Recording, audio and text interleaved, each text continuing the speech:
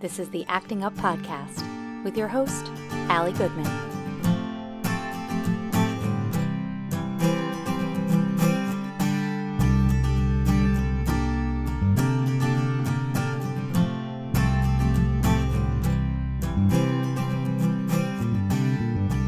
Welcome to the Acting Up with Allie Goodman podcast, a backstage pass to the life of a working actor and mom raising a kid with special needs. Let's talk about representation. Representation in all walks of life as far as special needs go and sort of the way that we are representing, whether it's kids or people in general, and what I have seen as good and maybe things that I think could be improved.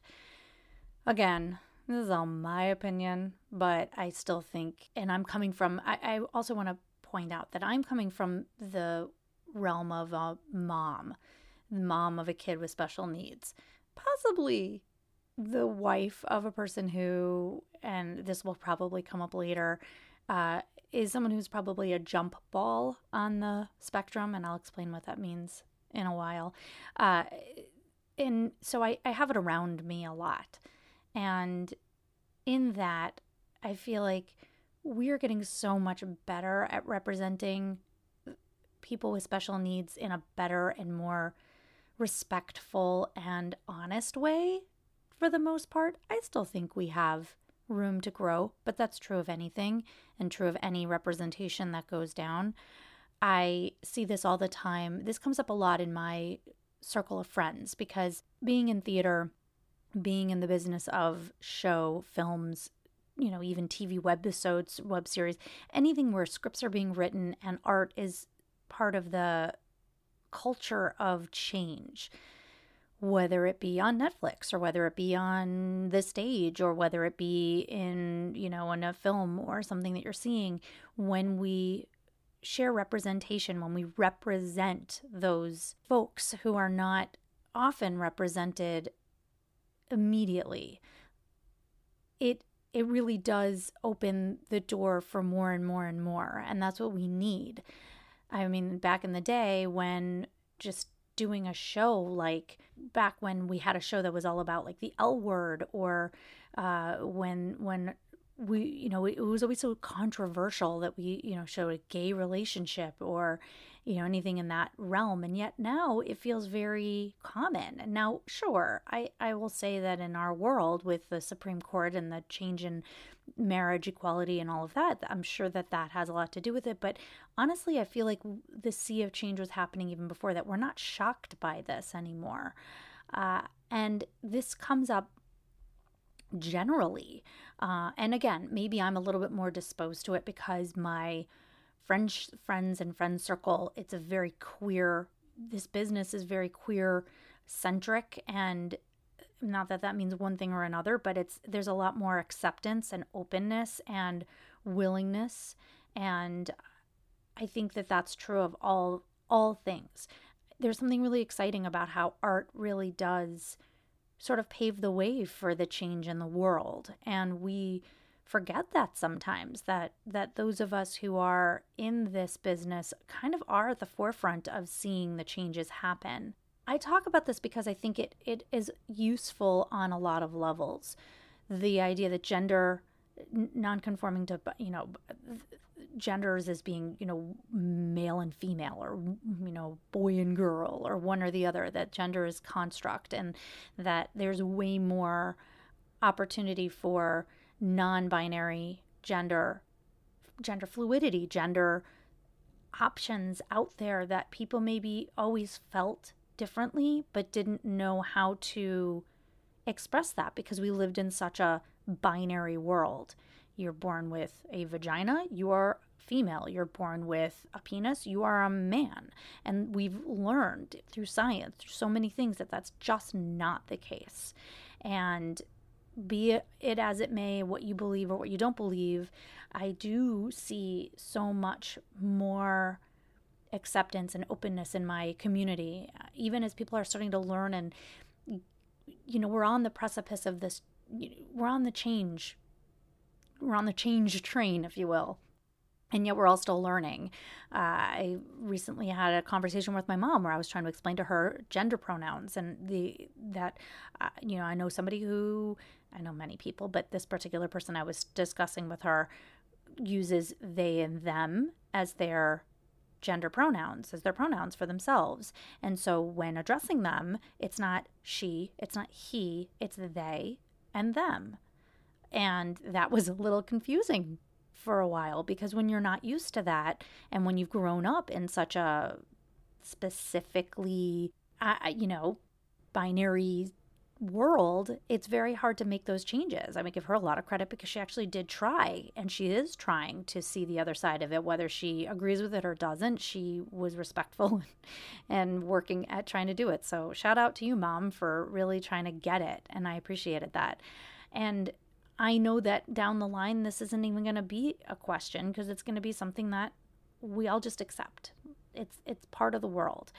Sure, we're still fighting a big fight with even homosexuality and pansexuality and bisexuality and all of that. Sure, we are still fighting a big fight on that. I'm certainly not saying that is over, but it is widely more accepted than it ever was in the past, and has even the backing of, you can walk into any place and get married, no matter what. So I love that. And I do believe that we are coming around. And again, I think that art really does pave the way for that. And we live in a world where, I don't know, it's not ever seen as a noble career or a noble way to run your life. It's this like hobby choice that you choose, and it's your choice. And that brings me back to, when people are talking about how it's very hard, it's incredibly hard to make a living, and we often have 2, 3, 4 jobs just to kind of make ends meet. And there's always that like, well, you chose this. And it's like, you know what? No, I chose to be happy. I chose to live a life doing the creative thing that I need to do in order to be happy. Because if I don't, then I'm very unhappy. And then I'm miserable, and then I'm making other people miserable. And then, there's all these other bad things that come up from that. I think a lot of our world is so stuck in this idea that we live in a meritocracy, and we don't. The world is not our country is not a meritocracy. We want it to be. We say that it is, but it really isn't. It really isn't. Let's be really honest here. I'll give you a story of that. So if this was truly a meritocracy, and this is a very small thing, but it's a personal example. I was interning at a casting office, and while I was there, an audition came in for me. Now, this wasn't through the casting office. It happened to be at that casting office, okay? But it wasn't through them. What I mean is, it came through my agent. So, in other words, this came through. I was submitted. I was chosen as one of the people to come in for this audition. Great. Wonderful. I happened to be at work that day, so it worked out perfectly. I went and changed my clothes. I went and I did my audition. I felt really good about it, and I left, and that was the end of it. Then I got a call back. Well, whoopee-doo, this is very exciting. So I go in for my callback. There were only 2 of us at the callback. So let's say in this casting world for television, it's often, there's maybe, I'd say usually it's about 5 people. Sometimes it's a little bit more. It depends on what they're looking for and how specific they are. But this was, I'm a white woman with dark hair. I'm pretty much a dime a dozen. It was definitely a good thing I was called in, and I was very lucky to be one of those people that they chose. But at the same time, they didn't, they have plenty of us. So it's not like some very specific can speak Russian, Polish, and is 6 foot with blonde hair. You know what I mean? Like it wasn't that specific, So I when I went in for the callback, it was me and another woman who either one of us, I'm sure, could have booked this role. And I went in, did my callback, felt really good about it, left the room, all was good. I come back to work and haven't heard anything. And you're basically, if you're in that callback, you're essentially, on check avail until they release you. I think I got check of bail. I can't remember exactly how it went down, but I believe that's how it went down. And then you get released if you don't book it or you book it. So I'm waiting and waiting and waiting, and I don't hear anything. And I'm not saying anything. I mean, I'm at work. I'm not asking any questions, but I know that I can see that they're casting the rest of the show. They're casting the rest of the co-stars on this show. So I know that things have come through. So I'm just sort of surprised I haven't heard from my agent to say you're released or you've booked it. So I'm thinking, my role's not that big. Like, why is this taking so long? I couldn't figure it out. And it just so happened that somebody pulled me aside and told me that the producers loved me and that I had the role. And I thought, great. Okay, great. And then she said, but here's the problem. They wanted to book you, but one of the executive producer's family members needed a role. And so they cast her instead.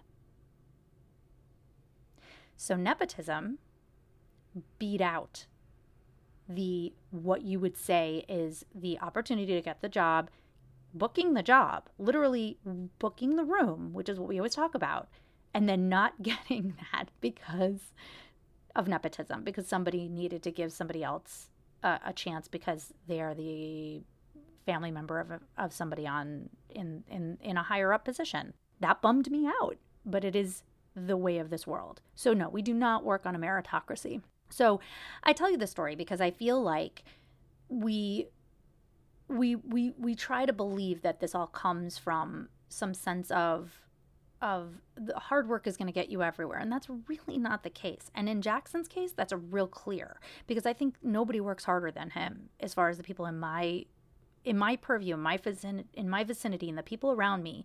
If you really were to look at how much he has grown and how much he has done, Jackson has worked harder than anybody I know. He will sit there and he will wait until he gets it right, and he wants to get it right. And I don't know a lot of people that have that same work ethic. And yet, because he doesn't make these huge leaps and he doesn't seem to fit some construct of what it looks like in the world, he doesn't seem to be making this huge progress. And yet I see where he was a year ago and where he is now, the words that he's using, the way that he's looking at the world and how he's phrasing things. And you have to be within this world to see it. And when I say within the world, like within the world of therapists, within the world of special needs, within the world of seeing all of that to see how hard he's worked. But yet Jackson's not going to surpass somebody else who innately has a brain that works within the constructs of the way that we've set up our world, because the world is set up for people not with special needs. So going back to the art and representation thing, more recently, we've been seeing a lot more of in special needs world, more people being represented as far as having autism or having special needs and them being put out into the world. And I'm just going to rattle off a bunch that I noticed, and then we can talk a little bit about what those were, how effective those were. Okay. So here's a couple of examples of things that have come along. And this is in no particular order. They're just as I'm thinking them, and they're going to come out of my mouth. So in the world of Down syndrome, I remember seeing an episode of Law & Order SVU. They actually cast a girl with Down syndrome, and it was a really meaty role. She had to have been put in a position where she was being sexually abused, and she ends up getting pregnant, and it was from the place of her business where she was working. She was working at a grocery store, and it was like a very intense thing. And then obviously they took the guy to court, and the whole idea was that they needed to win in order for him to pay, because she was going to keep the baby. And her mother was, in her late 40s and basically was not prepared to have another child to have to take care of. She'd been taking care of her daughter for so long, so it was one of those situations. So, or maybe she was 40 when she had her. So then she was like, she was closer to like her 60s. I'm sorry. So it was one of those situations where it was like, well, now she has a granddaughter and she's going to have to basically help raise her as though she were her own, and they needed the money and all that stuff. I remember that, and I thought that's such a great example of hiring an actor who could play the role. She was obviously, and I don't like to use this term, but in the world of Down syndrome, just like in the world of autism, there's a spectrum. And in the spectrum, she was clearly higher functioning and able to, learn lines and be on set and do all the things that needed to be done. So she worked, it was great. And I thought that was a phenomenal use of that. This is personal opinion. I thought she did a great job. Okay. In the Down syndrome world as well was Corky from Life Goes On with Patti LuPone. And he was her son. There were 3 kids. And I believe there were 3 kids. And he was their son, and he was going to high school, and he was dealing with all of the examples of that. I thought he did a phenomenal job. I thought he was great as well. I thought that was a great representation. Again, higher functioning, able to do it, to go through that. Seeing everybody as someone that can matriculate into a high school on a regular level, even with help and all that stuff. I thought that show handled that very well. And then I never watched the show, but from those of you who know me, you'll be like, how did you never watch this show? But I never watched Glee. But from what I understand, there was a character on Glee who was also higher functioning and able to advocate for herself and all of that stuff. And from what I understand, she did a great job as well. So those would be on one level, I think were great. Now, what do I think is missing? I haven't seen very many examples of maybe places where you could put somebody who is not able to advocate for themselves, who's in a situation where they have Down syndrome, but they also have the heart conditions, or they have the stomach issues, or they have some of the other issues that come with Down syndrome. And this is just from the science of it. This is not a specific, and I'm not saying that we need to, that one is better than the other. I think it's incredibly important to be hiring actors who are of special needs. I am 100% behind that. But I also think that if we're trying to represent what real life is like, now that we've made a way, we've paved a path of acceptance in this, which I think is really important. And the idea that it's like, hey, we need to acknowledge that these people are not just going to get thrown into some institution, that we're really able to help and bring more awareness and more acceptance and advocate for more help and more support versus, hey, shove these people off into another room because we don't want to deal with them because they're pulling down our test scores or whatever. I think it's really important that we have paved that way. I also think it's really important to represent what's really going on. So that's a percentage of the population. So where's the other percentage? Where's the more difficult, the more struggles, the more, the harder days? We see some of that, but we don't really see it. And again, I don't have a child with Down syndrome, but I do have a child with autism. And that piece, you constantly see the representation of more verbal or more what I would say before they split it, more Asperger's style. Or you see what I've said in the past, which is this avoidance where I put on my headphones and I'm afraid of all the noises and I don't want things to be so loud. And even to this day, when I talk about Jackson and I express that really he doesn't have a lot of avoidance tendencies. Jackson's more of a seeker, and he seeks out input constantly. If you look at him for long enough, you'll see that his eyes are constantly dilated. He looks like he is always on something because he's seeking input over and over and over again. So again, there's never going to be a perfect situation here. So let's jump back in. Now let's jump into representation of specifically autism, whether it be Asperger's or autism as an umbrella. Okay, so we have Julia from Sesame Street. Well, that's amazing for a lot of reasons. I think it's really important that they made a stable character who's going to be there on the regular, who's one of the Muppets, who can be a very good teacher for young kids so that they get exposed at the get-go. I like what they're doing with Julia. I love that they also made her a girl because girls are often underrepresented in the autism community, because so for such a long time we just thought it was boys because the way that the things would come up for boys, there was no real, they couldn't explain the differences between how boys and girls would handle it. And I love that I just went through this whole thing about there's no gender and the binary and the whole thing, and yet here I am giving a distinction between them. But the truth is that there is a different presentation of symptoms as far as autism goes. And I'm not saying one is better than, or, not better. I'm not saying one is anything more than the other than how they are presented. So yes, I do believe that there's actually, their gender is a construct and all of that. But yet, when you're looking at presenting of symptoms, it does seem to separate into at least two categories. Generally, it probably separates into very many more. And as we know, autism is a spectrum, so there's a lot of different things there. But so I think Julie is a great example. I think that one of my other favorites is Max from Parenthood. We're actually in the middle of watching Parenthood right now, and I'm going to come back to that one because I want to talk a little bit more specifically about that. I also really like Atypical, which I believe was on Netflix.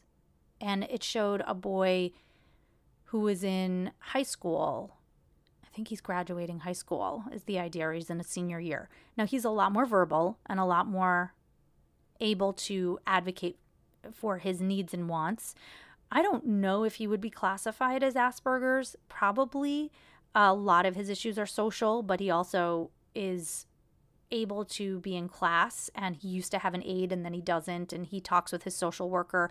And I think about all of these pieces of it, and I'm like, yeah, that's just that whole social worker piece that they bring in, which is really important, I think, is just not one that we're at right now. Like, my kid can't hold a conversation. He can't talk to people back and forth like that. He's verbal. I mean, if you talk, he will say, I need this, I want this, over there is this, but he's not having a back and forth conversation with you about anything. You can ask him a yes and no question. He'll probably give you an answer, whether it's, the right answer or not, he'll still give you an answer. So he understands the idea of turn taking and asking and giving an answer, but he's also not going to initiate a question for you unless it's something that he specifically needs or wants. He's not going to ask you about yourself, or he's not going to ask you how your day is, or he's not going to ask you to elaborate on something. It's just not where he is. And I hope he gets there, because that would be really neat, but he's not. Another show that had a very, very tiny moment, weirdly enough, was The Affair. There was this moment where one character goes to the door of another character's house, and the door opens, and this boy is standing there, and he's wearing headphones. I immediately knew what was going on. He had a very flat affect of how he spoke, and the character who was talking to the child had no idea and did not know how to, and was having his own issues of mental breakdown, if you will, and basically started yelling at the kid, and the kid started freaking out, and it was this whole moment. And then you realize what's going on. Well, I realized immediately, but other people probably caught on, just like the character catches on, and then it becomes this moment. So it's a very brief moment. I thought they handled it really well. I thought it was a really good representation of what it's like, but it was brief. And it was really more of a tactic to show into the life of the person who lived in the house, who was dealing with the character who came to the door, rather than, we're going to really show representing what it's like to be in this position. So there was that. Then, interestingly, there was an episode of House, and I'm almost positive that the character Max, I think his name is Burkhardt, I'm probably saying his name wrong, who plays Max on Parenthood, was the same actor who played in this episode of House. And I thought they handled that very well. He was a young boy, and he had autism, and he couldn't focus. And then they have this really beautiful moment where he does focus. It's just like a brief thing. And I thought that was pretty cool. On stage, there's a great play that just recently came out that's based on a book. The Curious Case of the Dog in the Night Time, I think it is. Yes, I'll have to look that up more directly, but I'm pretty sure. And other Curious Incident, maybe. I don't know. The book was a lovely book to read. This was way before I knew that Jackson. I didn't even have kids when I read it, so I certainly didn't have Jackson to have that to check against. But the play itself was beautifully done, and I think it's it's important play. Again, it's a much higher functioning person, and I'm using that term very specifically. I don't like it, but it is, there's no better way to describe it. Somebody who is, and when I say higher functioning, I don't mean that internally they're functioning higher. I mean the way that we as a society see them.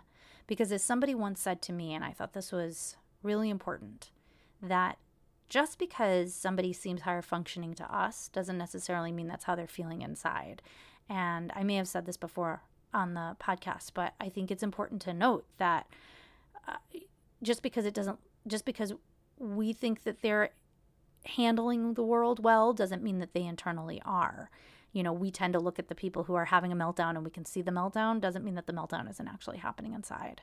And the work to keep it together is one thing. And also we tend to, for whatever reason, we as a society tend to believe that somebody who is verbal is higher functioning than somebody who is nonverbal, even though oftentimes nonverbal, especially nonverbal autistics, have a much more breadth and depth of emotion and ability to express that. Once they learn how to write and read, it's like opens doors for them. So I don't think it's fair that we do this. It's just how society has decided, and I would like to be a helpful advocate of changing that. So I think the distinction is often whether somebody has Asperger's versus not, but again, now everything's under the umbrella of autism, so it's hard to make those distinctions. In this case, I do believe that a lot of times it's much easier to hire actors who are on the more Asperger's side section because they can learn lines, they can recite them. Jackson, if I put Jackson in a situation, Jackson would be a great model, probably.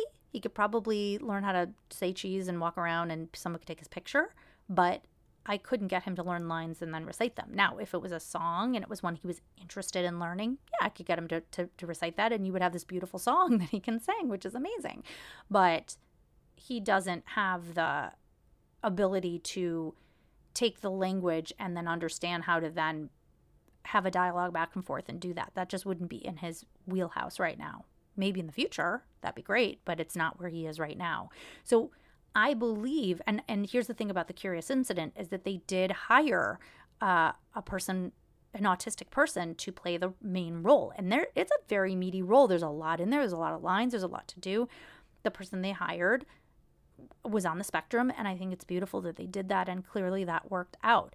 If you see a show like The Good Doctor, Freddie Highmore is not autistic. He doesn't have autism anywhere. So he's playing this role, which is, again, somebody who also has savantism, which we've talked about the fact that savantism is a very small percentage of people who are autistic, you know, and so it's not a common thing, but we tend to represent it as though it is, which is unfortunate. I mean, I understand that the idea is like, hey, look, these people are actually really special, so make sure, but it's also a disability. So, and I use that word very intentionally because if you talk to people who are autistic, there's this big divide. There's a 50% that want to say, yes, I have a disability and stop pretending like I don't. And then 50% who say, don't call it a disability. So there's this big, great divide because of that. And again, I am not autistic. I am the mother of an autistic. So I try to tread lightly so that I am not misrepresenting the autism community in any way, shape, or form, but advocating as a mom of a child who cannot right now advocate for himself. And so I feel like I have to hedge my wording a lot. So understand that when I do that, I am trying never to be offensive in any way, shape, or form. I'm trying to show the representation the best way. But again, I'm coming from my side of things where I have to advocate for my child. And so the words that I may use may be incorrect if I were somebody who were autistic, but I am in no way trying to offend. So if I am, please tell me and I will fix it. Or I will at least have an explanation as to why. And that was a great example of that because disability is a hot button issue in the autism community right now. It's tough to know which side to say. So that being said, so Freddie Highmore himself is not autistic. He does not have autism, but they did bring in an actor as a guest star who does. And I thought that was a great, using the platform to help that. Again, as a mom of somebody who is pretty much moderately verbal, you really only get the black and the white of showing the sides of the spectrum. You really don't get the gray area. You don't get to see a child like Jackson, who generally has, these strengths or this one thing that he's really good at or these three things that he's really good at, but doesn't really have the words to express them. And so you either have somebody who's completely nonverbal and doesn't say anything and, has no real ability to express or expresses in their own way or has this nonverbal savantism, or you show this high functioning person on this other level. So I think and again, I think it's very hard. And in a film, for example, maybe you can show it in 2 hours. I think that's asking a lot. I think in a TV show, that's actually a little easier. And I just want to throw these two out before I go back to Parenthood. But the two other places where I feel like they did a nice job of showing special needs in a different capacity. One was Speechless, which unfortunately I think has just been canceled. Minnie Driver was the mom in that show. And then the other one was in Breaking Bad with the son, who I believe had CP, but cerebral palsy. But I don't know that they actually really ever talk about it.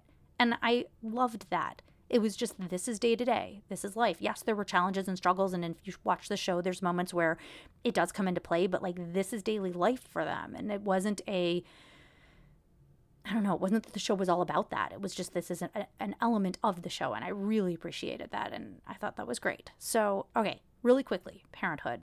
So there's a character in Parenthood, if you haven't seen it, this isn't a spoiler. There's a character in Parenthood who gets to know Max and then as an adult, and he looks at himself and starts to think, well, hey, maybe I'm also on the spectrum, and goes into researching it. And basically the upshot was that it's a jump ball. And that's actually the name of the episode, Jump Ball. And the deal is that it could go either way. If you don't take the tests and you don't check it out, and even if you did, what is it going to help you at this point? You've lived your life, you're functioning in the way you're functioning. You can just do a few more things to kind of help yourself in more of a cognitive behavioral way, which again, that's what's a lot of what we're teaching. But at the same time, like, does it matter that you have that diagnosis? Is it going to help you now? I don't know. Maybe knowing is helpful. Maybe it sort of like helps, maybe it doesn't, I don't know. But John and I talk about the fact that yes, he has ADHD and that's been diagnosed, and oftentimes autism and ADHD are on the same spectrum, or they are a comorbidity of each other. And John does have elements that could very easily put him on the spectrum. Does it matter if he is? I mean, other than maybe there's a genetic component, sure, but like, does it really matter? I don't think so. He's functioned moderately well up to this point, so I mean, I guess he's lived his life, and there's strengths and stuff with that he has, and I don't know, I think it just depends on where you land on that. So yeah, maybe it's important. I mean, certainly the ADHD is important for us to know, because clearly that's been passed down, and on my side of the family too, it's been passed down. We are a generation of ADHDers. I don't necessarily have it, or I haven't been diagnosed, but my whole family is, it's all over. So it's within there. But as far as the representation goes, I think that Max is a really good example of doing a very good job of showing all the sides that, in their case, that they call it Asperger's, that Asperger's is the struggles that they have, the perseverating on a certain subject. In his way, it's a verbal thing. He talks and talks and talks about the things he wants to talk about, and he has a very hard time relating to other people. He found one friend, and that's the one friend he's going to keep. He can't have more than one friend at a time. It's a very, really well done, and it all makes much more sense when I found out that Jason Katims, who's the producer or the writer of the show, he also has a son who has Asperger's. So it made a lot more sense to me when I learned that. So that was cool. And I was like, oh, he really does know his stuff. And the actor who plays Max, does a phenomenal job. I just think that all around they do a really good job in the show. And also presenting how the parents deal with it, that sometimes they don't know when to let go or when they need to give more space. And sometimes they try to give space and then that backfires. Or there's, traumas that they just can't fix or get, to the bottom of or make better. And I think those are the struggles that I know I deal with and, beat myself up about sometimes and try to handle. And every day is a new adventure. But I think that it's super important that we keep telling these stories and that we keep using art to represent life. So now that we've made these strides and we've been out there with these kids who are, or adults, taking those pieces into account, I think it's really important now that we start doing more of the gray area. A little bit more gray would be nice for representation. So somebody needs to write it. I tell myself all the time, somebody needs to write these plays and these shows and these TV shows and get them produced so that we can talk about it. And do I think that somebody who is autistic could play an autistic? Yeah, I do. Does it have to be the right kind of situation? Yeah, absolutely. But I 100% would prefer that the more people that we have that need to be represented on stage or in film or on television, playing the roles that are representing their what is going on with them, I think is better. It's not always possible. But it is better when it is. So that's my story, and I'm sticking to it. All right. This was, wow. I had a lot to say on this, didn't I? Thanks for sticking with me and listening. And I just wanted to say that I would love to hear your feedback on this. To me, it's important to me. And if I forgot, I know I did. I'm sure there's 100 things I forgot. Please message me, post under this, because I'm going to post this on social media. Post under my post about this, on Instagram or on Facebook. I'll even put it on Twitter if you want, so that I know that you're listening and that if you come up with other shows or things that I haven't seen or I should watch, I would love to know what they are. I find it really important. I didn't even touch on films. I think there's other films out there, and maybe I'll make that a whole other episode because I think there's a whole host of things. But please find me at Ali Real to Reel. That's Ali, ALI REALTOREEL. That's on Instagram or on Facebook. You can go ahead and just click that follow button. Follow me on Instagram. You can follow me on that page. That's a Facebook page. You can follow me there. And please engage with this conversation because I want to know what you think. Because if you think that I'm completely wackadoo and you think that the things that I think are being well done are not, I want to know why. And again, this is because art is subjective. So if you think that they did a terrible job, I want to hear it. I want to know. And if you think that they did a great job, I'd love to hear something that you think is necessary or important for me to watch. I know I forgot stuff, so I'm so willing. And I know I need to go watch Glee. Those of you people, I know. It's on my list. I will watch it. I promise. Please rate and review this podcast. I know that it's a pain, especially if you're listening to this in the car like I normally do, or on the go. But if you think of it, if it hits you at any point, please just run to iTunes. You don't even have to write a lot. Just say, yes, I recommend this, and click the 5-star review. And because the more it gets out there, the more people are going to hear it, and the more that people that need it are going to find it. Because I know that had I been looking for this podcast when I first started our journey, it would have been hugely helpful. So please find that little iTunes thing and rate and review us there. You can also go to Podbean, actinguppodcast.com, and you can leave a review there if that's easier for you. Whatever works for you, I'm in. So that's it, my friends.